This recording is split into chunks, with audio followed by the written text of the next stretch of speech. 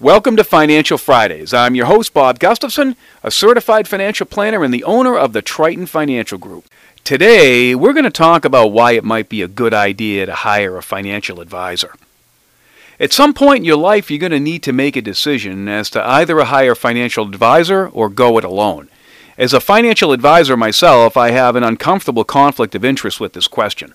If you're a skeptic like myself, you're probably thinking, of course a financial advisor is going to tell you to hire a financial advisor and not go it on your own. Now, when my marketing consultant, Deborah Murphy, asked me to do a podcast on this subject, I was reluctant because of the clear conflict I have in doing so. So I am going to lay out the most objective case I possibly can to help you decide which is the right path for you. Truth be told, I've always been a big fan of DIYers. In fact, I do a lot of projects on my own, ranging from plumbing, electrical, carpentry, automotive, welding. In fact, I'm willing to give just about anything a shot, provided it's not going to kill me or cost me a lot of money if I were to make a big mistake. People ask me why I like to do projects like this myself and not hire somebody. It's just because I learn something new, it's challenging, and I get some personal satisfaction in doing so. Now, when I take on a project, I always do two things. First, I try to figure out what it's going to cost me if I mess it up royally. And the second thing I look at is, am I going to be injured in attempting something if I were to make a mistake?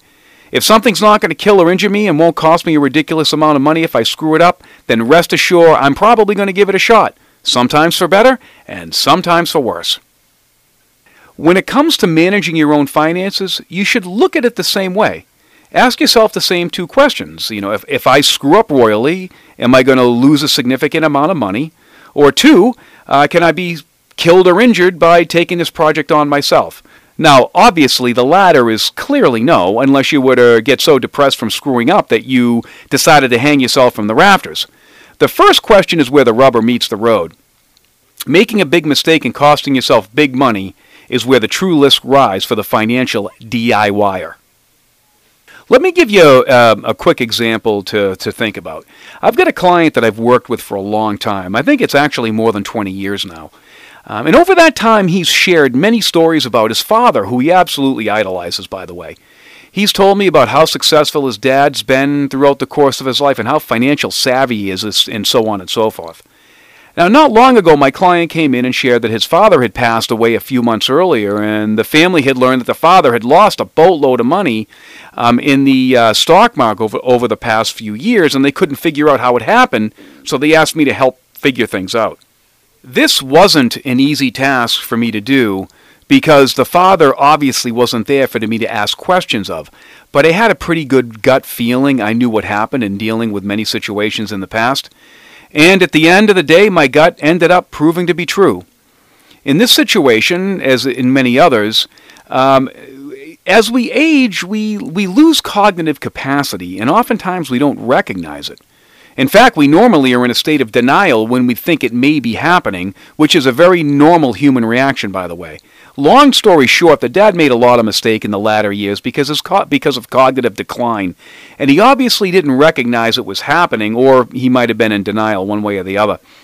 He didn't have someone he was working with to keep him in check.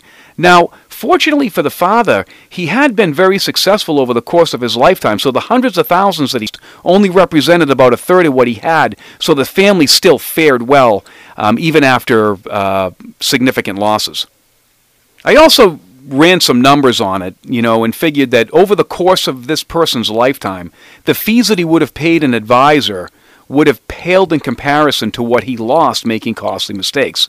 Now, keep in mind, this is just one example that I could cite out of hundreds more, but the point of these podcasts are try to keep these things as simple and timely as possible. So now what I want to do is share a couple of statistics with you that I feel are pretty important. The first is financial giant Vanguard did a study not long ago that attempted to quantify the value of professional financial advice. The conclusion they reached was that the average advisor helped his or her clients increase returns net of taxes and fees paid by about 3% a year. Now, as I mentioned earlier, as a consummate DIYer, But I'm also a skeptic and figure if a financial company is going to put out a study that benefits them, the benefits are probably not as much as they're purporting.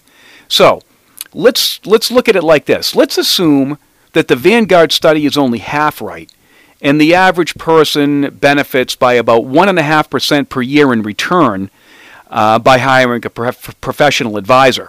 And that's certainly nothing to sneeze at, because that can turn into a lot of money when you consider the effects of compounding. In fact, if you look at a 20-year compound of 1.5%, that's literally having a third more money over that period of time. So I think that's pretty considerable. Now, not to mention how much time a person didn't have to spend monitoring their financial decision when they hire somebody, which leads me to my next point. I do wish Vanguard took the time to broaden the study to see how much time that financially savvy people spend managing their finances on a weekly basis, because I suspect if they had done that, they would have come up with a fairly significant number of hours per week that these people are actually spending. The final point I want to bring up, and is likely the most important, is how difficult it is to make wise decisions when you're emotional about a subject. Money is frequently something people get very emotional about.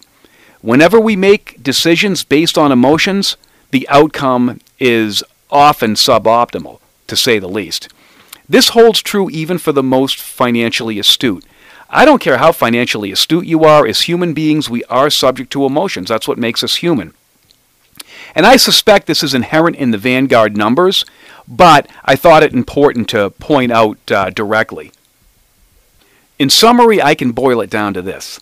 I find the people who are best suited to manage their own money, at least while they're mentally capable of doing so, are those who have a strong financial background and can hold their emotions in check. And also, folks that thoroughly enjoy managing their own finances and thus want to put a lot of time into it, simply because they get a true sense of personal satisfaction out of it. If this doesn't describe you, and you have other passions in life that you'd like to spend time on, then I'd suggest hiring a professional advisor, because the risks of doing so are simply too high.